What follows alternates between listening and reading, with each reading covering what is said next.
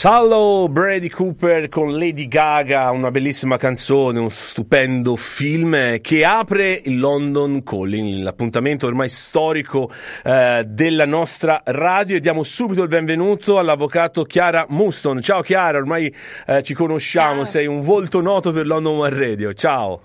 Ciao, buonasera a tutti. Allora, il topic della serata è quanto è cara Londra, e andiamo a vedere tra i salari, il lavoro, quanto costa anche trovare il lavoro, quanto ci pagano in questa città e paese, e poi parleremo con Francesco Fasanella, che ci sta ascoltando dal dietro le quinte, di Habitat Investment, per capire quanto costa appunto un affitto, comprare e vendere case, ma soprattutto cosa è successo dopo la Brexit. Quindi un passo indietro. Chiara, partiamo subito dal noccio della questione, gli stipendi, che è la cosa più importante di Londra, gli stipendi medi di Londra. Cosa è successo dopo la Brexit? Oppure sono rimasti uguali? Cosa è successo? Diciamo che c'è stata una fluttuazione un po' dovuto anche alla Covid, al furlough, quindi i dati statistici non sono proprio dei quelli più utili, insomma, dei quali possiamo fare affidamento, però possiamo sicuramente dire che il trend ultimamente è quello di un leggero rialzo degli stipendi in tutti i settori, quindi però da tenere presente che insieme all'aumento degli stipendi c'è anche un aumento dell'inflazione, quindi in realtà che è più o meno di pari passo a quello degli stipendi, quindi in realtà il potere d'acquisto rimane pressoché invariato per le persone che vivono qui. Questo è un discorso che ovviamente non vale solo per Londra, ma anche per l'Inghilterra in generale. Ho pensato fosse interessante raccogliere un po' dei dati su quali sono gli stipendi medi londinesi. E direi che sicuramente la cosa interessante è che a Londra lo stipendio medio è attorno alle 41.000 sterline all'anno per una persona che lavora full time, però ovviamente questo è un dato medio che tiene in considerazione anche di tutti gli stipendi che si prendono nella City, nell'ambito della finanza, delle assicurazioni, che sappiamo essere altissimi, e quindi insomma danno un po'. Ma uno che lavora per esempio nel ristorante, nel mondo della ristorazione? Allora, nel mondo della ristorazione devo dire che purtroppo è quello con i livelli di stipendio più bassi. Okay. Siamo attorno alle 22-23 mila sterline l'anno, quindi decisamente diversissimi dalla finanza, diversi dalla media cittadina. La positiva che è successa ultimamente è che il governo ha annunciato che predisporranno un disegno di legge che prevede che tutti quelli che lavorano nel settore dell'ospitalità e della ristorazione avranno diritto ad ottenere dal proprio datore di lavoro le mance che ricevono.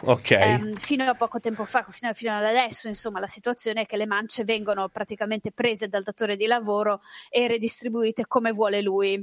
Che a volte con la mancia si arrotonda, sono buone le mance, diciamo. Infatti proprio la ratio, la ragione per cui è stata annunciata questa nuova legislazione è proprio questa, perché soprattutto in un settore come questo qui dell'ospitalità e ristorazione, dove gli stipendi sono bassi e le mance possono fare la differenza, è importantissimo che i lavoratori sappiano esattamente quante mance hanno ricevuto e cosa gli spetta. Quindi questo è importante. Nell'ottica di inserire un po' di trasparenza, la legislazione prevederà che ci sia proprio un registro delle mance e ognuno riceverà le mance che si è guadagnato. Come era prevedibile, Chiara, al nostro 0758 6597 937 una valanga di messaggi che io cerco di andare un po' a spulciare, a sintetizzare, uno tra tanti che si ripete, quindi è quello forse più interessante e che vogliono sapere, è quello riferito a se uno dall'Italia vuol venire a lavorare in UK, qual è il livello minimo di stipendio, qual è il minimo stipendio con le nuove leggi, con questa Brexit che c'è in corso, quindi vogliamo sapere qual è lo stipendio minimo almeno che ci si può vivere, ecco. Sì, diciamo che c'è quello perché si può vivere, quello che consente di ingresso in Inghilterra per qualcuno che non era già presente prima della fine dell'anno scorso, perché era del 31 dicembre 2020. Sostanzialmente la soglia è poco sotto le 26.000 sterline, quindi vuol dire che il datore di lavoro che vi ha offerto una posizione lavorativa in Inghilterra deve garantire almeno quel livello di stipendio lì, poco sotto le 26.000, scusa. E quindi ci deve essere comunque sempre un contratto che regolarizza esatto. tutto quanto, quindi mi raccomando, leggete bene i contratti, questo è importante. Sì, oltre a questo ovviamente poi il datore di lavoro dovrà avere l'autorizzazione dall'Home Office, che è il ministero dell'interno inglese, per dare dei visti, sostanzialmente per una licenza per il visto di lavoro.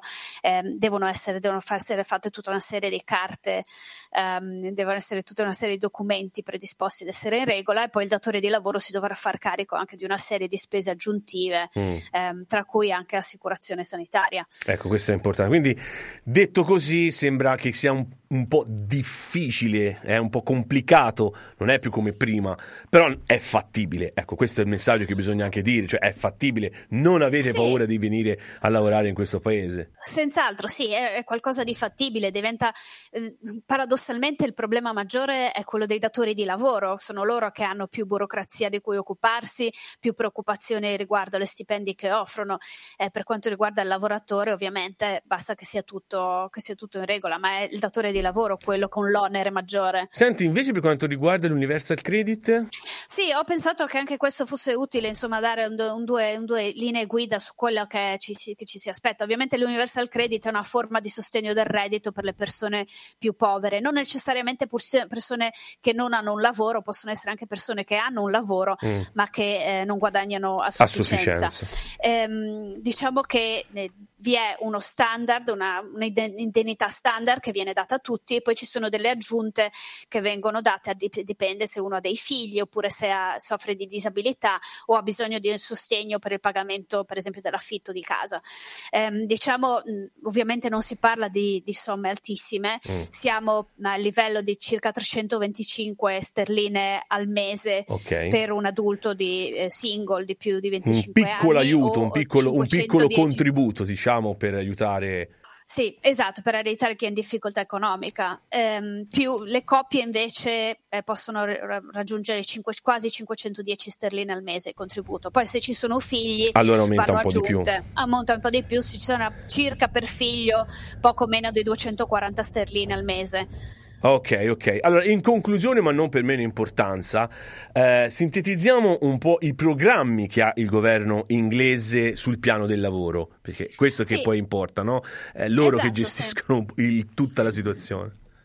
Beh, oltre a quello che già conosciamo, il cosiddetto Kickstart Scheme, che è questo schema di vantaggi di carattere economico, ma non soltanto, anche così regolamentare per i datori di lavoro che vogliono offrire lavoro ai giovani, il Rishi Sunak, che è il ministro del tesoro inglese, durante la conferenza del partito dei Conservative all'inizio di ottobre ha annunciato che ci saranno 500 milioni di sterline a disposizione per un'ulteriore spinta, un ulteriore programma governativo per incentivare la ripresa del lavoro delle persone che sono state in furlough fino ad adesso, quindi per molti mesi, che potrebbero trovarsi improvvisamente senza lavoro, ma anche per gli ultra cinquantenni, che sono una delle categorie che fa più difficoltà di tutti a trovare e rientrare nel mondo del lavoro nel momento in cui perdono la propria occupazione. Quindi purtroppo non sono stati annunciati in dettaglio, però normalmente quello che succede con questi tipi di programmi qui è che si tratta di incentivi fiscali per il datore di lavoro oppure di formazione professionale, quindi le persone vengono riformate, riqualificate per fare un altro mestiere, ecco. Chiara, sintetizzato tutto alla perfezione, però una domanda secca: Londra cara o non è cara? Si può vivere, non vivere? La consigliereste agli italiani? Beh, quello sempre, perché è bellissima. Altrimenti non saremo qua, ok. Esatto, però sì, è cara, bisogna stare attenti. Bisogna sapere anche gestire i nostri soldi. Grazie Chiara di essere stata con noi e naturalmente ci risentiremo, perché sono temi molto importanti come quelli del lavoro, come sono importanti i temi delle case, perché venire qua con un lavoro ci vuole anche una casa, e ne parliamo appunto con Francesco Fasanella di Habitat Investment. Ciao Francesco. buonasera a tutti. Ciao, anche lui un volto ormai noto qui alla nostra radio. Allora Francesco, il tema l'hai capito, eri in ascolto, le case in Inghilterra, che danno ha fatto alla Brexit? Sono aumentati gli affitti, sono diminuiti, si può investire per esempio dall'Italia se uno vuole comprare una casa, è il periodo buono o è quello giusto o è quello sbagliato? Allora intanto è molto molto difficile adesso tirare le somme, perché è chiaro che siamo soltanto sostanzialmente un po' all'inizio del periodo in cui possiamo vedere i risultati effettivi della Brexit e poi soprattutto essendosi sovrapposta alla Brexit la pandemia è ancora più complicato. Quello che posso dire è che diciamo che mentre gli affitti, il prezzo degli affitti medi a Londra per un appartamento è di 1.600 sterline al mese, che è comunque già altissimo. Sì. Questo era un dato, diciamo, dell'inizio del 2021. C'è stato ovviamente un calo sostanzialmente dovuto alla pandemia che si è visto successivamente, insomma, in questi ultimi 2 anni. Sì. Però effettivamente poi c'è stato, questi sono dati molto molto recenti, negli ultimi 2 mesi, cioè sostanzialmente coincidono probabilmente con la riapertura che qui, come abbiamo visto, è ormai totale, sembra che la pandemia non esista più. Invece c'è ancora, bisogna stare molto attenti. Sì, è anche abbastanza impressionante per chi come me va e viene dall'Italia a vedere qui nessuno con la mascherina. Ecco, eccetera. ma anche bisogna dirlo, c'è un picco dei positivi, quindi attenzione. Anche sì, vedevo oggi dati, c'è anche un picco dei positivi e purtroppo anche i decessi sono anche i decessi sono aumentati. Non capisco esattamente perché diciamo ci sia ancora questa situazione, nel senso perché non sembra che non ci sia più in giro. In ogni caso, da quando hanno riaperto, quindi probabilmente da quando si è ricominciato a tornare a lavorare in ufficio, quindi a tornare anche a vivere a Londra sostanzialmente, c'è stato di nuovo un boom e quindi una ricrescita del prezzo degli affitti che vedevo stimata intorno al 5%. Ma io questo lo posso dire anche per esperienza, perché nell'ultimo anno e mezzo noi abbiamo un'agenzia immobiliare. Sì. Nell'ultimo anno e mezzo abbiamo faticato con gli affitti, c'erano più periodi di vuoto, eccetera, eccetera. E da settembre invece vediamo che tutti i nostri immobili sono affittati in brevissimo tempo a prezzi addirittura più alti di quelli a cui erano in precedenza. E questo come te lo spieghi? Come dicevo prima, è sostanzialmente un effetto del post pandemia e delle riaperture. Okay. Questo per quanto riguarda il mercato degli affitti. Il dato, diciamo, più importante per rimanere nel tema specifico della trasmissione è che, come abbiamo sentito prima, lo stipendio medio di Londra è di 26.000 sterline, l'affitto medio è di 16.000 e di 1.600 al mese, che sono circa 19.000 all'anno. Cioè ci rendiamo conto di quanto il costo degli immobili per chi vive in questa città sia assolutamente sproporzionato. Certo, non ci si rientra.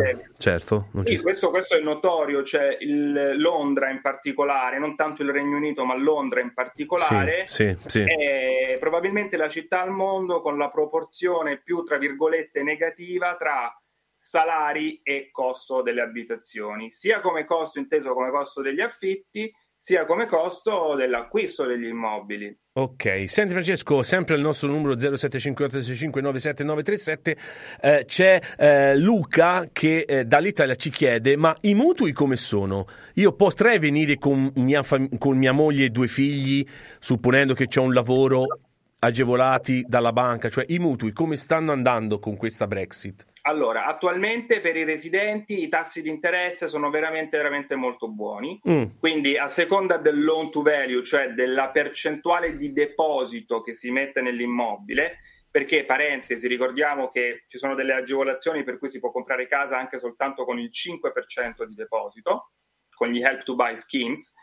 Diciamo però sostanzialmente se si mette un deposito di una media del 20-30%, i tassi di interesse possono essere anche molto molto interessanti e tra l'1,5 e il 2%. Buono, che buono, è buono. molto, È abbastanza molto, buono, molto dai. buono. Diciamo che almeno se da un lato c'è un pericolo che uno non ce la fa magari con lo stipendio, però diciamo che i mutui sono abbastanza agevolati in questo per i giovani. Per rispondere alla tua domanda, questo è sicuramente un momento molto buono per comprare l'immobile di prima abitazione, sì, per chi è residente qui, però ovviamente venire dall'Italia vuol dire intanto comunque, tra virgolette, sistemarsi e avere uno stipendio, perché poi se si è lavoratori dipendenti bastano 3 mesi di pay slip e si può ottenere un mutuo. Se si è lavoratori autonomi o proprietari di piccole società servono 2 anni di bilanci, quindi è un po' più complicato. Senti, però per un lavoratore dipendente è sicuramente il momento migliore. Guarda, c'è una domanda, la vedi in sovraimpressione di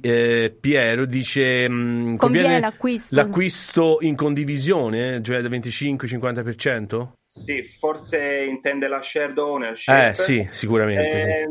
È sempre un modo per entrare, diciamo, nel mercato degli immobili, però è chiaro che alla lunga io personalmente preferisco lo scheme dell'help to buy, di modo che la proprietà però è al 100% di chi l'acquista e non in condivisione. Ci sono meno limitazioni per la vendita e per altre questioni sulla disponibilità degli immobili. Ma la zona, Francesco, scusa, dipende, no? Se uno prende dal centro di Londra o in zona 6, o comunque anche in zona 6 le case e gli affitti sono molto alti. Beh, certo, io parlavo prima di prezzi medi, ovviamente, che sono anche drogati da quei picchi del centro di Londra, di alcune zone tra zona 1 e zona 2, alcuni quartieri in particolare dove gli affitti sono stellari. Ecco, una cosa che forse è importante sottolineare è che invece un calo degli affitti anche proprio negli ultimi anni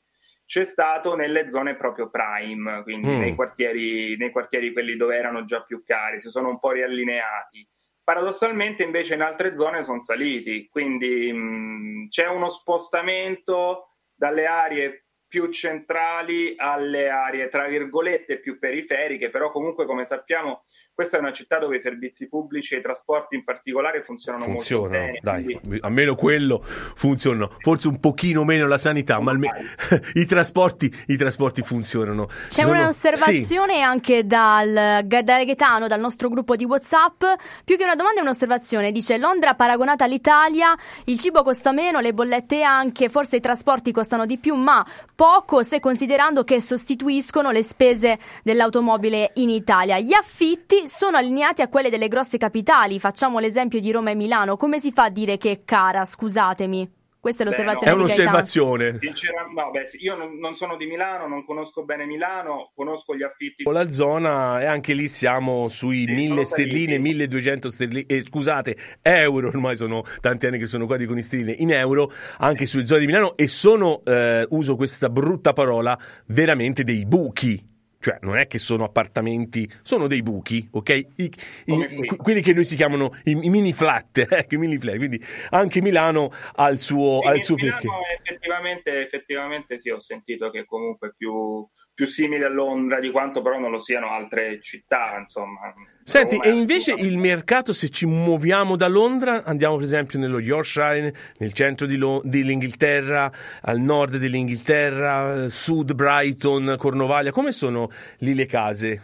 Il costo delle case affitti? In genere è così, il sud dell'Inghilterra è più caro, quindi non soltanto Londra, ma anche proprio la parte, diciamo, sud-orientale della Gran Bretagna in particolare. Il nord è tendenzialmente più economico, quindi un appartamento a Manchester può costare un terzo l'affitto paragonato rispetto ai prezzi di Londra sostanzialmente, e tanto che infatti i ritorni da locazione sono molto più alti, quindi gli investitori che comprano immobili nel nord dell'Inghilterra per mettere a reddito hanno un ritorno in media, un ritorno dall'investimento del circa 7%, 8%, mentre a Londra siamo in media dal 3 massimo 4%, quindi questo la dice lunga.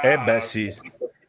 Soprattutto costa poco comprare al nord dell'Inghilterra. Comprare proprio ok. Poi noi avevamo già fatto in passato la differenza, no, con i soldi, free soldi, come si comprano le case a Londra, quindi se qualcuno è interessato può ritrovare la nostra puntata nei nostri podcast. In conclusione, Francesco, per quanto riguarda i contratti delle case, a volte includono i bill, a volte sono esclusi, quindi vanno considerati negli affitti o anche nelle case che si comprano, ma soprattutto negli affitti, questo dei bill, perché uno non ci pensa mai, dice ok, io pago 900 sterline, sì, ma escluso i bill e poi alla fine mi viene a costare 1200.